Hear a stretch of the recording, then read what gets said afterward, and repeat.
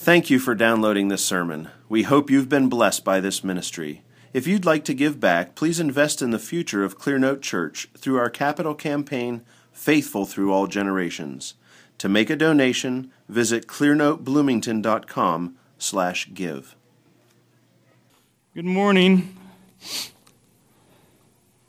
Last week in our service, we asked for mercy for one of our brothers who was before a judge this week for a crime that he was convicted of, and yet in the midst of it was shown mercy. God answered our prayers far beyond what any of us ever hoped to ask for.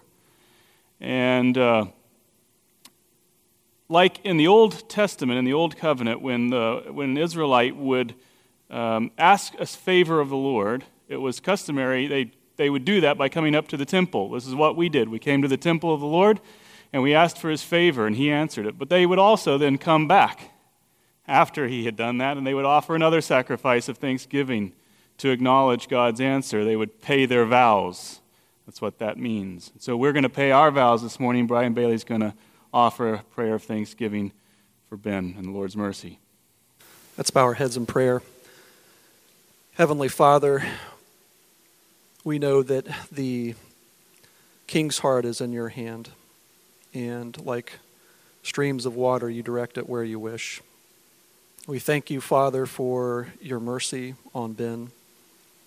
We thank you, Father, for the work of the judge in this case. We thank you, Father, for the witness of your people and of your church. We thank you for how you've cared for Ben and the Corrells and the Bulls in this. Father, we are amazed at your mercy to us, and we're grateful that our brother can be with us. Father, we pray that you would help them to complete what has to be completed for probation. And we pray, Father, that you would give them what they need for the restitution. That, Father, we're grateful for you and your mercies on us as a family and as a church body. We pray these things in Jesus' name. Amen. Thank you, Brian.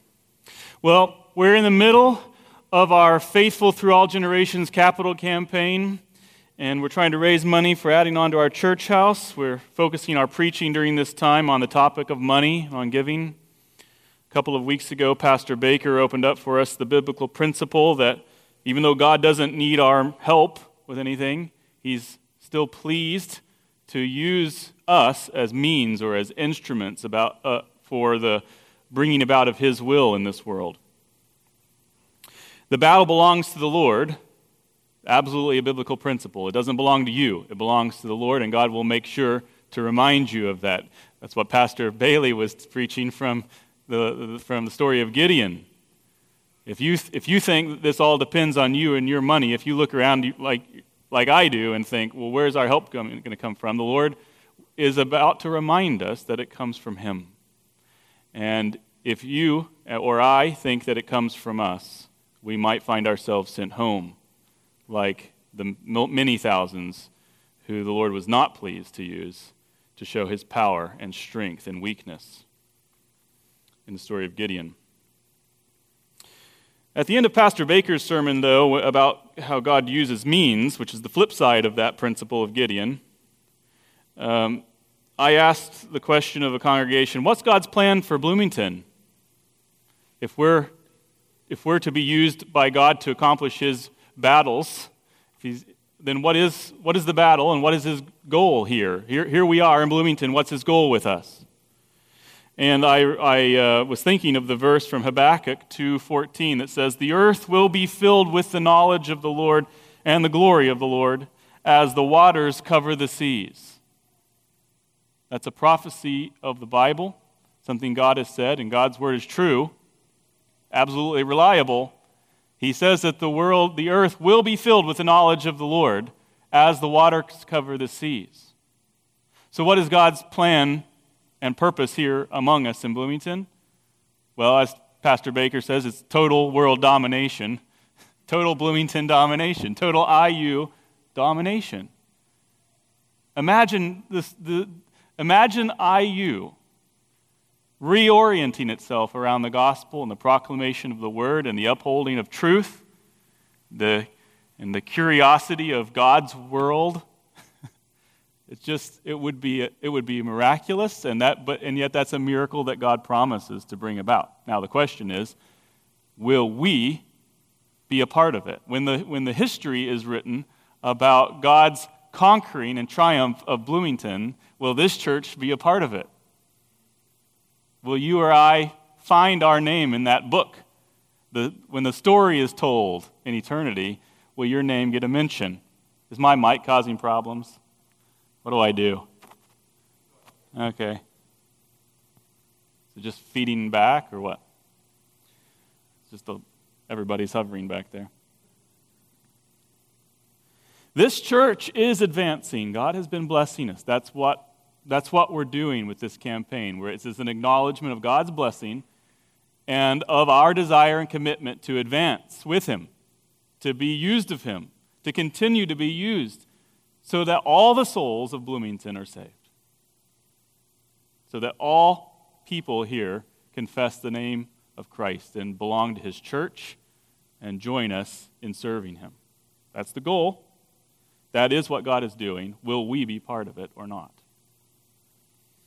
Now, this is Reformation Day, and so we come to a passage of Scripture that's very fitting both for our campaign and for Reformation Day. 2 Samuel chapter 24, the last chapter of Samuel, the last episode, the last story in the life of David. And this is about God's choosing of Mount Zion to be the site for His Old Testament temple. This account and the principle that lies at the heart of it make this the logical next step in our progression toward Commitment Sunday. For if God is pleased to use us to accomplish His work, and if we're willing to be used by Him as a church, then the next question must be, what is the work God is doing? How would He have us participate in it? Or how much of our lives should we dedicate to that work?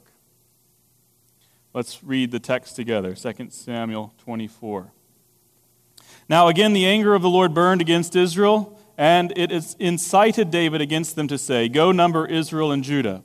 The king said to Joab, the commander of the army who was with him, "Go about now through all the tribes of Israel, from Dan to Beersheba, and register the people, that I may know the number of the people." But Joab said to the king, "Now may the Lord your God add to the people 100 times as many as they are, while the eyes of my lord the king still see. But why does my lord the king delight in this thing?" Nevertheless, the king's word prevailed against Joab and against the commanders of the army. So Joab and the commanders of the army went out from the presence of the king to register the people of Israel. They crossed the Jordan and camped in Aroer, in the right side of the city that is in the middle of the valley of Gad and toward Jazer. Then they came to Gilead and to the land of Tahtim-Hodshi, and they came to Dan-Jaan and around to Sidon, and came to the fortress of Tyre, to all the cities of the Hivites and of the Canaanites, and they went out to the south of Judah, to Beersheba. So when they had gone about through the whole land, they came to Jerusalem at the end of 9 months and 20 days. You know what? I'm just going to use this. Is it? Okay. I've heard that before. It's really annoying. Is it better now? Okay. And Joab gave the number of the registration of the people to the king. And there were in Israel 800,000 valiant men who drew the sword, and the men of Judah were 500,000 men. Now David's heart troubled him after he had numbered the people. So David said to the Lord, "I have sinned greatly in what I have done. But now, O Lord, please take away the iniquity of your servant, for I have acted very foolishly." When David arose in the morning, the word of the Lord came to the prophet Gad, David's seer, saying, "Go and speak to David. Thus the Lord says, I am offering you 3 things. Choose for yourself one of them, which I will do to you." So Gad came to David and told him and said to him, Shall 7 years of famine come to you in your land, or will you flee 3 months before your foes while they pursue you? Or shall there be 3 days' pestilence in your land? Now consider and see what answer I shall return to him who sent me. Then David said to Gad, I am in great distress. Let us now fall into the hand of the Lord, for his mercies are great, but do not let me fall into the hand of men. So the Lord sent a pestilence upon Israel from the morning until the appointed time, and 70,000 men of the people from Dan to Beersheba died. When the angel stretched out his hand toward Jerusalem to destroy it, the Lord relented from the calamity and said to the angel who destroyed the people, It is enough. Now relax your hand. And the angel of the Lord was by the threshing floor of Araunah the Jebusite. Then David spoke to the Lord when he saw the angel who was striking down the people, and he said, Behold, it is I who have sinned, and it is I who have done wrong. But these sheep, what have they done? Please let your hand be against me and against my father's house. So Gad came to David that day and said to him, Go up, erect an altar to the Lord on the threshing floor of Araunah the Jebusite. David went up according to the word of Gad, just as the Lord had commanded.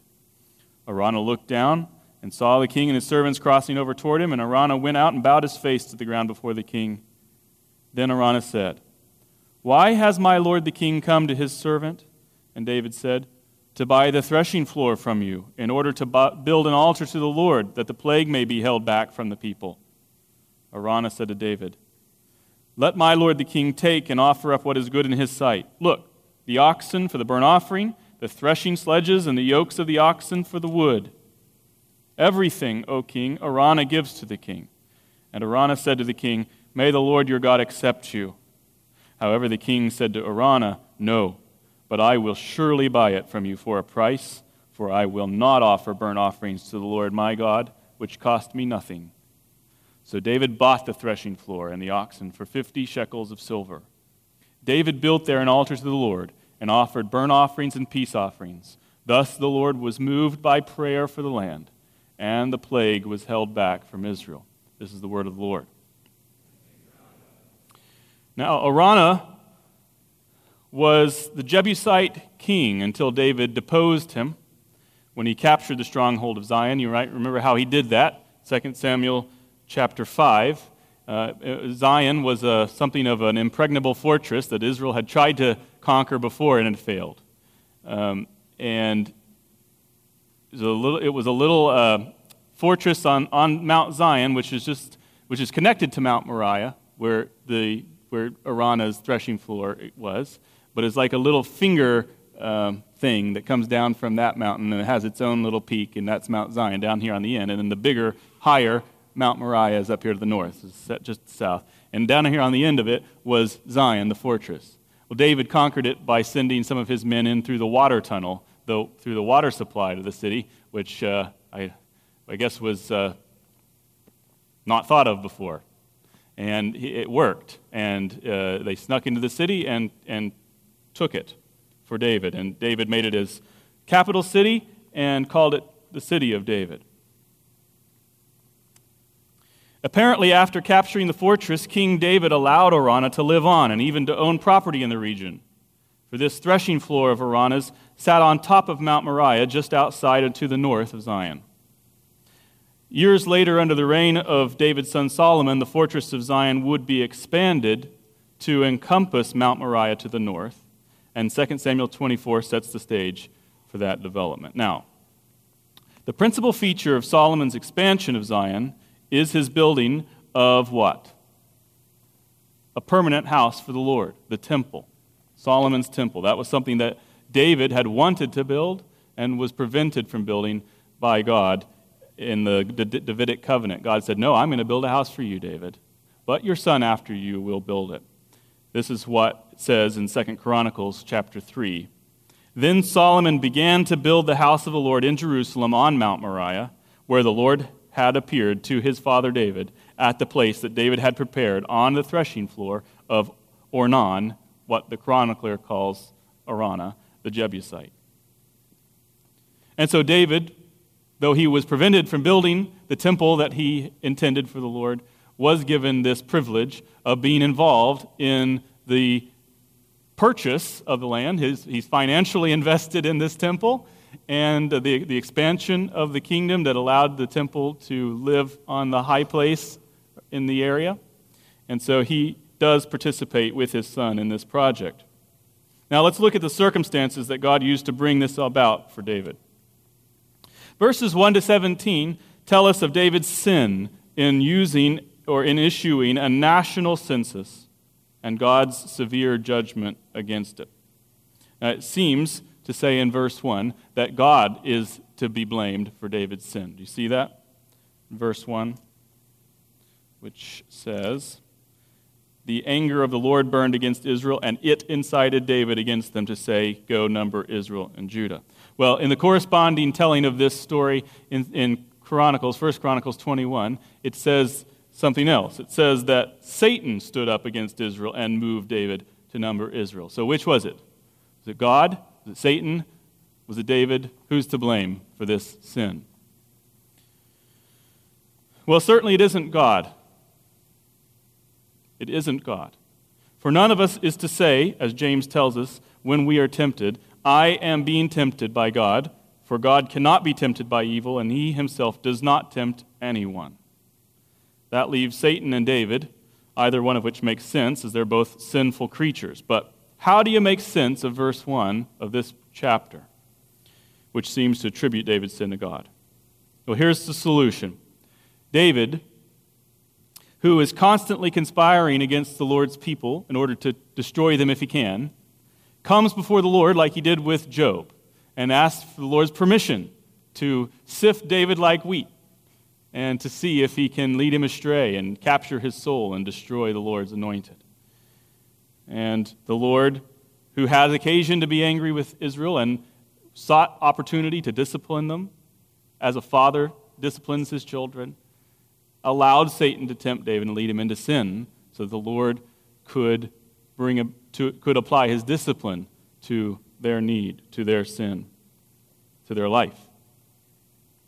And as Hebrews tells us, this is because God disciplines those whom he loves. We've seen this at work before in Sunday school last week. We dealt with a passage of Scripture where David was confessing his sin with Bathsheba and Uriah. You know that account? And David confessed his sin, and the Lord forgave him. But it goes on to say, however. So David said, "I've sinned." And immediately the message is, "And you're forgiven. The Lord has washed your sins away." The prophet says this. "However, because you have given occasion for the enemies of God to blaspheme, the child who is born to you, the child of your sinful union with Bathsheba, is going to die." So there are consequences to sin, even when they're forgiven. We can be completely forgiven of our sins, and yet there will be consequences for those sins in our life. Now, what are those consequences for? This is what I pointed out last week in Sunday school. Those consequences are not God exacting punishment for our sin. They're not him getting his pound of flesh. We've offended him, and so he takes it out on us. That's not the kind of father that we have in God. God disciplines those he loves for their good, so that they will share his holiness. The purpose of God's discipline, both in chapter 12 and in chapter 24, that he brings about on David, was for David's good, so that he would share his holiness. It was for David's future peace, for David's future joy, so that David would be preserved unto eternal life. God is the physician. He knows what we need. He prescribes the dose that we need to get better. And his discipline is one of his chief instruments for bringing about our salvation. So don't despise the discipline of the Lord. Now, it's interesting that we don't know exactly what made this census displeasing to the Lord. Censuses are not inherently evil. God himself had issued one or commanded one to be taken in Numbers chapter 1. The Lord said to Moses in the wilderness of Sinai in the tent of meeting on the first day of the second month in the second year that they had come out of the land of Egypt. This is Numbers 1:1. He said this, Take a census of all the congregation of the sons of Israel by their families, by their fathers' households, according to the number of names, every male, head by head, 20 years old and upward, whoever is able to go out to war in Israel. You and Aaron shall number them by their armies."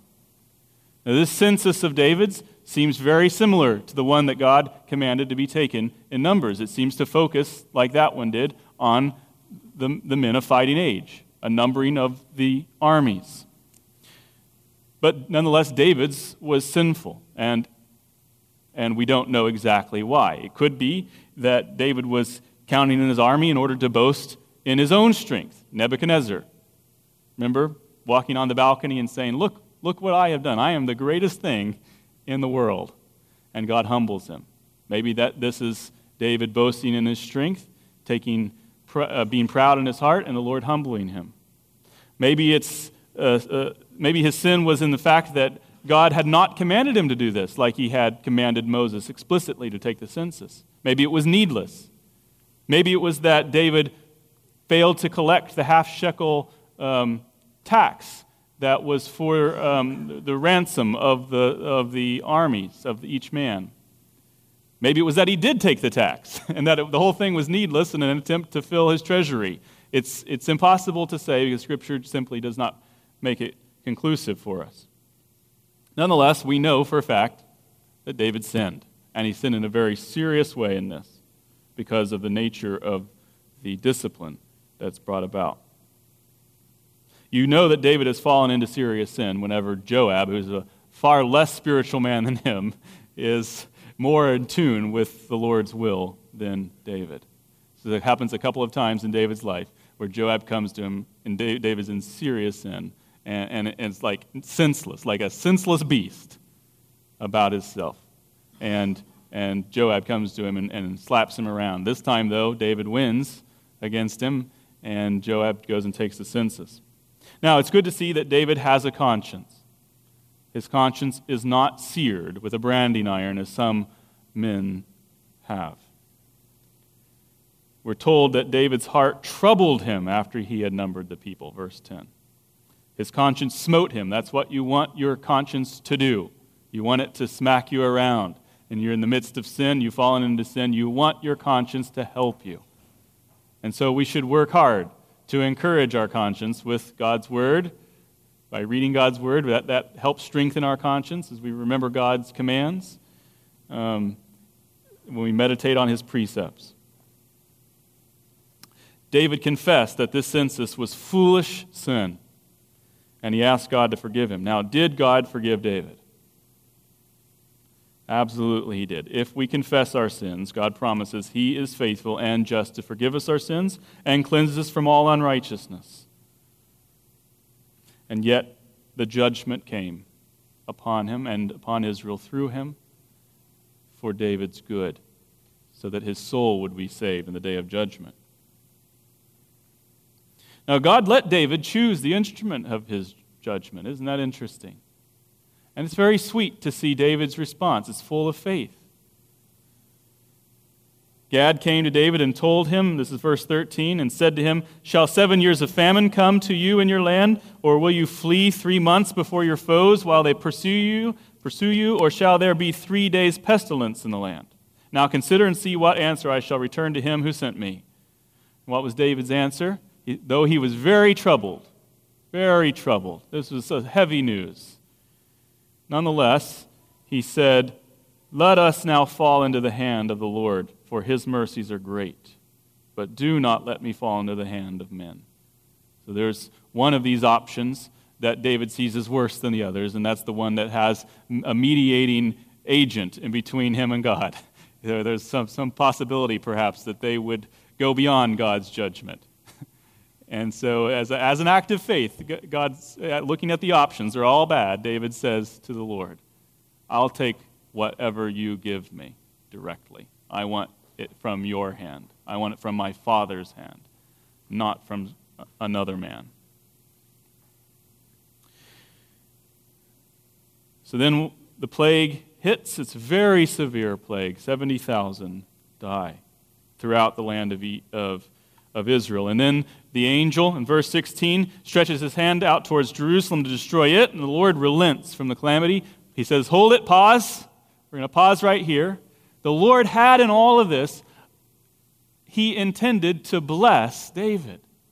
God is so good. His mercy is so abundant that he will turn our sins into a means of blessing us incredibly.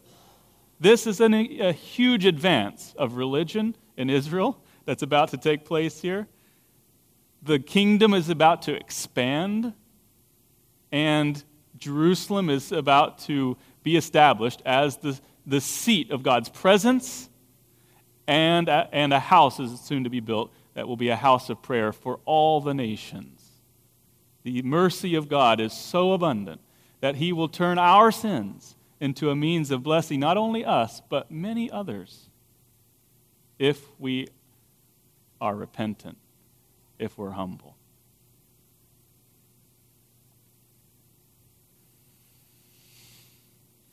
David cried out to the Lord when he saw the angel. Spare this people. It's me. It's me. Take it out on me. Remember, it's just like what happened with David earlier with the episode of Bathsheba and Uriah. When the judgment came, it didn't fall on David directly, personally, but on his children, on his wives. And that touched David. It was more painful that way. And it did Israel no good for God to destroy their king, who he had lifted up for the purpose of for typifying his Messiah who was to come. And yet David had to be humbled, and God touched him in both cases with his family and now with his flock. Oh, Lord, let it be me, David says. And God hears that prayer of David's, and he responds by providing a solution. Verse 18, Gad came to David and said to him, go up, erect an altar to the Lord on the threshing floor of Araunah the Jebusite. Now, this is no arbitrary choice. Mount Moriah was close, first of all, and so something of a necessary mercy. This was not at that time where one would go to appeal to the Lord by way of sacrifice. The tabernacle of Moses was in Gibeah, 20 miles to the north. That's what this account in Chronicles tells us at the end. David did this, God allowed for this, because the tabernacle was too far away. The plague could not go on. So God paused it and said, David, come out here just to the north of the city, out on the threshing floor, and offer sacrifices there, and I will stop the plague. So it was something of a mercy. Secondly, Mount Moriah already had a strong spiritual significance for Israel. Do you remember this? Abraham, 1,000 years before, had been commanded to offer up his son Isaac on an altar on this mountain. And just like in this account, which this offering was offered on the third day of the plague, it was on the third day of Abraham's journey that he saw Mount Moriah and ascended it with the intent of killing his son in obedience to the Lord. So that's absolutely not arbitrary in that regard either.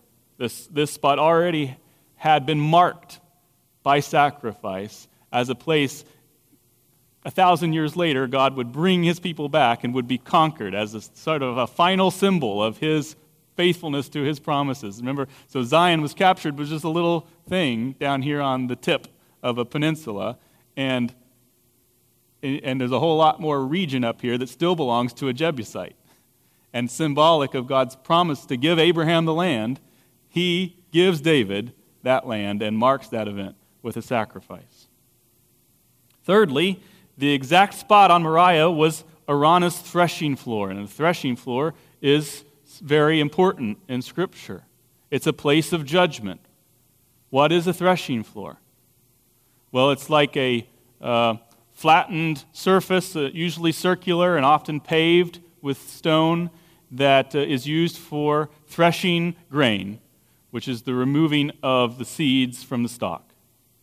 And the way it's removed is by threshing, which is stomping underfoot the grain until it knocks off the chaff. And a threshing floor is usually in some sort of elevated and open area outside of town so that it's windy. And then the winnowers come and they pick up the chaff, the stalks, and they throw them up in the air, and the wind blows them away. And you can, right off, if you know God's word, Psalm 1, which we sing, has this imagery which is used to express God's judgment against the wicked. They're like the chaff which the wind drives away. And there's this idea of separation, the righteous and from the wicked. A threshing floor is a place of judgment. And so it's also, of course, a place of blessing, because this is where you come to take in the harvest and to receive from the Lord His goodness to you that year, and from which you receive sustenance and life.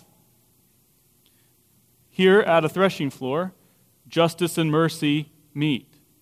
We see God's judgment against sin. We see God's mercy to David. We see him accepting a substitute sacrifice in place of David and pouring out his wrath on that sacrifice rather than David.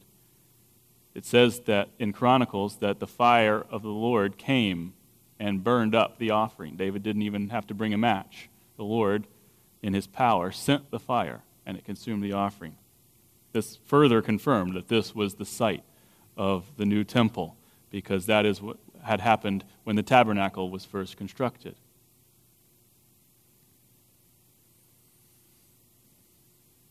So it was fitting that the Lord chose this spot for David to offer up sacrifices that brought an end to the plague, and fitting also that Solomon built the temple there. It's full of symbolism and meaning. We'll get back to this later. The second part of this chapter starts in verse 18 to the end. We read of David offering to buy the threshing floor from Araunah's generous counter-offer to donate it all to David for his use, and finally David's principled refusal. Now, Araunah was fully aware of the seriousness of this situation. He had no doubt heard reports of the devastation that had been brought throughout the land, 70,000 people. That doesn't go unnoticed. Also, he and his sons, it says in Chronicles 21, had seen the angel. His sons had run for cover. They were frightened for their lives, along with all Israel. And so Araunah, when David makes his intentions known for this threshing floor, willingly offers it up to be used for that purpose, trusting that God will answer the prayer. But David refused to accept his offer, and he did so on principle. What was his principle? I will not offer the Lord burnt offerings which cost me nothing. David's not just being polite in refusing this generous offer. He understood something we're very much in danger of forgetting today in entitlement America. It's wrong to take. It's wrong to take. It's wrong to steal. Why would this be stealing? Generously offered. Well, to understand why it would be stealing, you have to enter into the meaning of sacrifice in the Old Testament. A sacrifice was a representative of one's entire self, one's person. It was a substitute for you. And so it was to reflect you in every sense, and it can't be somebody else's belonging to be you. For the symbolism to be complete, you need to own it. It needs to cost you something. Otherwise, it's no good.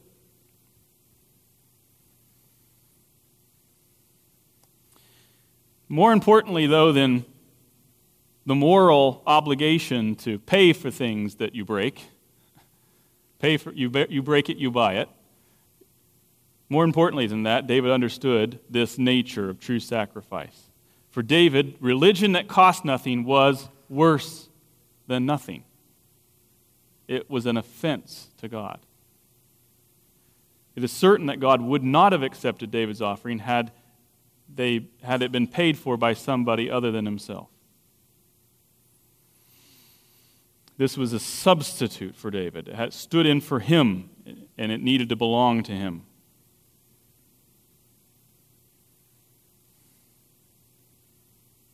So David is not just mechanically, though, it's not just a principle that he got taught in his youth. In fact, I've not seen this principle established in Scripture at this point. It's almost as if David is prophetically understanding something in this moment, in this significance that has not been explicitly taught before. And we see something of his heart in this. It's not just sort of a principle that he knows from the law that he's putting into practice mechanically. Oh, I can't offer that because it doesn't belong to me. No, we see his heart. We see his love for the Lord. We see his complete surrendering of himself in humility to God. Now, in order to make proper use of this text, we need to remember that all of this that God did through David speaks prophetically to us of greater things to come. There were greater things symbolized in these actions, in these sacrifices, in this place, than the things themselves. They were types of something greater that was coming. Let's start with the expansion of Zion that is started here. David purchases more land that then Zion expands into. Well, we just read the account of how the fortress of Zion was first expanded to include Mount Moriah, and this set the stage for Solomon to come and build a temple after him. What would that temple mean for Israel? The presence of this temple, which housed the Ark of the Covenant containing the Ten Commandments and which facilitated the sacrificial system, made Zion the most important city in the world.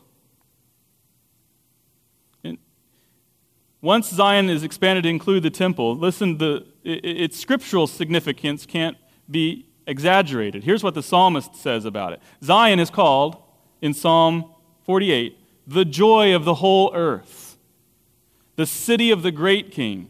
It is called God's holy mountain in Psalm 2. It is a hill that God loves, Psalm 78. It is the place where he dwells, Psalm 9. It's the perfection of beauty from which God's glory shines forth, Psalm 50. Zion is where God is great, Psalm 99, where he has appeared in his glory. God is said to have chosen her and desired her for his habitation. Out of Zion, the salvation of Israel comes, Psalm 14. There, God says he will arise and show his compassion, Psalm 102. So Zion, and specifically the temple, was where God dwelt on earth. This was the symbol of his presence. This is where you could come to petition him, to be made right with him by way of sacrifice. This is where he promised to forgive sins, to show compassion. This is where he instructed his saints in the way of salvation and true worship. And so the events of 2 Samuel 24 are incredibly important for the progress of religion in Israel. This is a huge step forward, a permanent place where God will dwell and make his name known and where men can come to him. Now here we are in the middle of Faithful Through All Generations capital campaign. And it's tempting for us to want to equate what David says in 2 Samuel 24 with what we're doing in this campaign in a sort of one-for-one way. I will not offer to the Lord that which doesn't cost me something, that's something that's not painful to me. And it's a good rule of thumb. It's not bad, I'm not knocking it, but there's something more to be received here. There's an important difference between what David is doing and what we are doing. The temple that David is building and the temple that we are building with God's help. What is that difference? Well, David was building a temple made of dead stones quarried from a quarry. And what are we building? We're building the real deal. We're building the true house of the Lord. We're building a temple that is made of living stones, living souls that are quarried from Bloomington and wherever we hail from, and being chiseled and honed and put together into a glorious house of God by the Spirit. And it's every bit as glorious, if not far more glorious, than the house that Solomon built, which was a wonder of the world. Now, we look around at each other, and I know I'm ugly. I'm uglier in my heart, even. And yet, we do not know what we shall be. That's what 1 John says. We do not yet know what we shall be. When Christ returns, when he makes all things right, when he reveals all the secrets, when he pulls back the veil from all of our eyes, when he makes us immortal, which he promises to do, we will be glorious. Far more glorious than this temple that Solomon built. We're building the real deal. It's going to last. Solomon's temple didn't last. The temple after that didn't last. And the temple after that didn't last. This temple will last.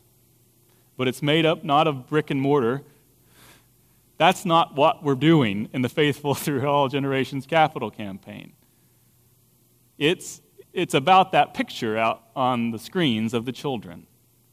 We're building a house for the Lord, a place for his name to dwell on earth.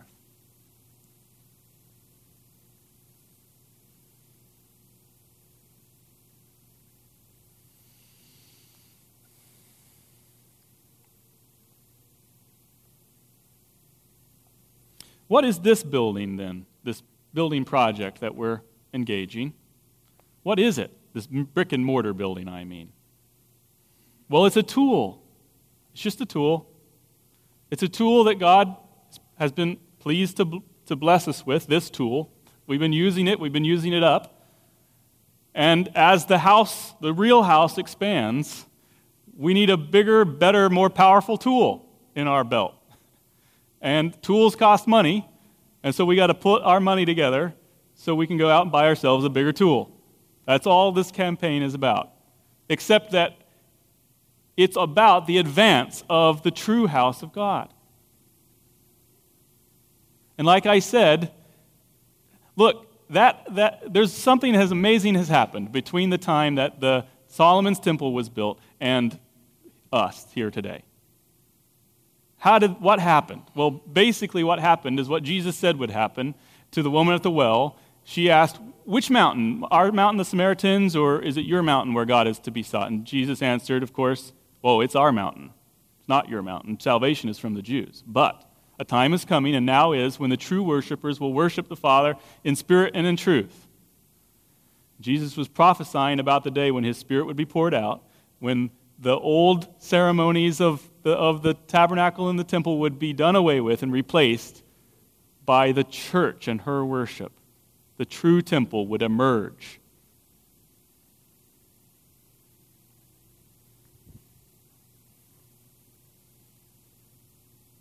I don't know where I was going with that. I just forgot.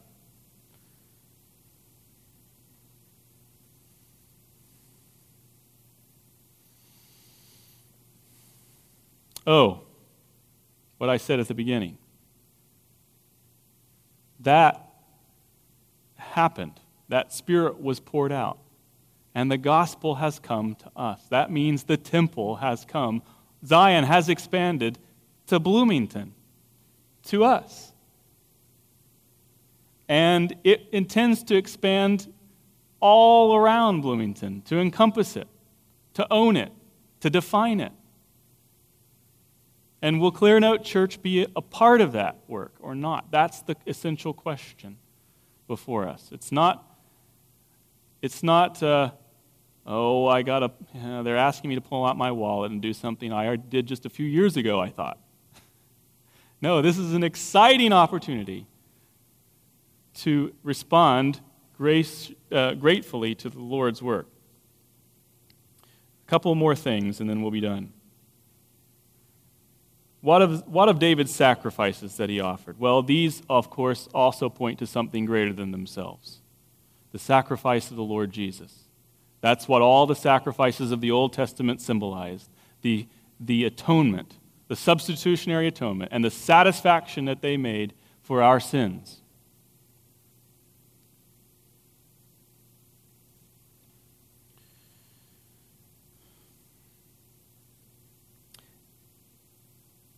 How was it that David could so easily part with his money? Why didn't he take Araunah's offer?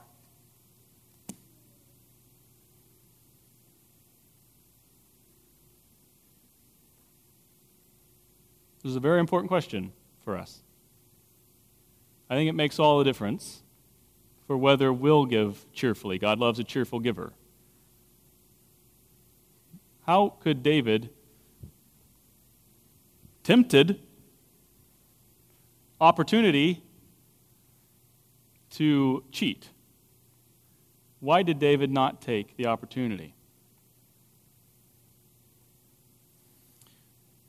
David was a living sacrifice. What does that mean? You know, we're all commanded to be living sacrifices in Romans. Present your bodies as a living sacrifice, holy and acceptable to God. This is your reasonable service of worship. Why? What's significant about being a living sacrifice? Well, it's different than being a dead one. That's the whole point. God provided a sacrifice instead of David, a substitute for David, something to stand in for him. It was his sin. He deserved the punishment. He deserved the death that was coming. So did Israel. They were sinners like you and me. They deserved to die. And God miraculously provided a substitute in the same place he had done so for Abraham. David responded joyfully. He was a living sacrifice. God had spared him. And so his money was nothing to that. It was nothing compared to avoiding the plague that God had sent.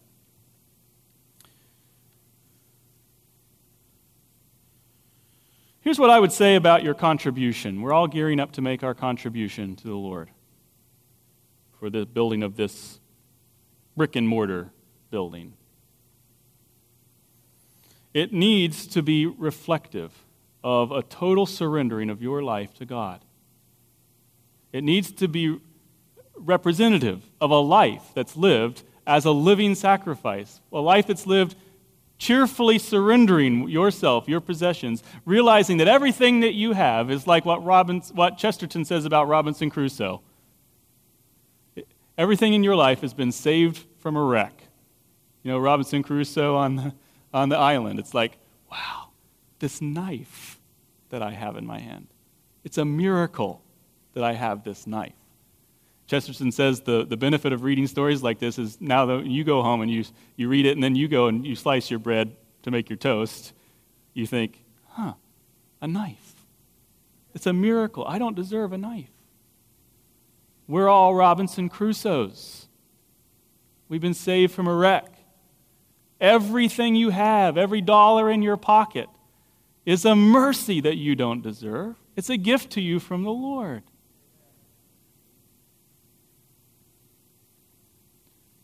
And it's an easy thing to return to the Lord, something that you acknowledge is coming from Him and rejoice in as a good gift from your Father. That's nothing. So we need to examine our hearts. How we give in this capital campaign is a reflection of our faith. Yeah, everybody knows that. We all say that. But I mean, your justification by faith alone faith.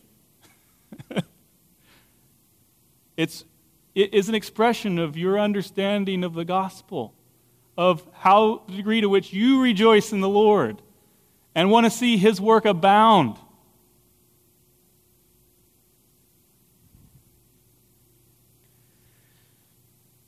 When they tell the story about Bloomington, will you be in it? Will your faith make a contribution to His work here? Will mine, will Clear Note Church be a part of the history books?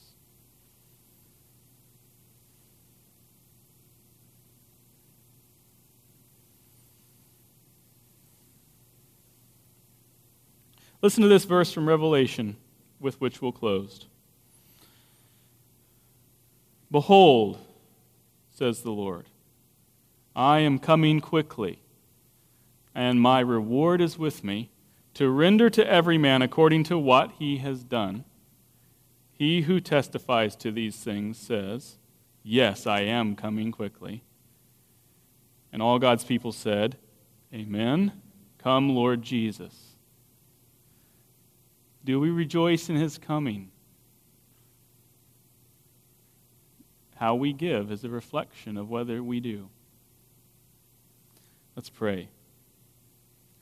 Our gracious Heavenly Father, we thank you for this story in your word and what it says to us and how it explains to us the significance of your work here on earth and in our town and among us. I pray, Lord, that we would make spiritual sacrifices and that our money would not be disconnected from that, but very much a part of our offering ourselves and our bodies to your service. Help us to abound in the grace and knowledge of the Lord Jesus so that we will be cheerful givers, that we will respond to the great mercy you've shown us in saving our souls, and that the things of this world would be held lightly in our hands and would just be simple things and amazing to us that you would lower yourself to use them. Help us to hold them lightly and to come full of faith on Commitment Sunday, ready to offer you something that costs us something. We pray this in Jesus' name. Amen.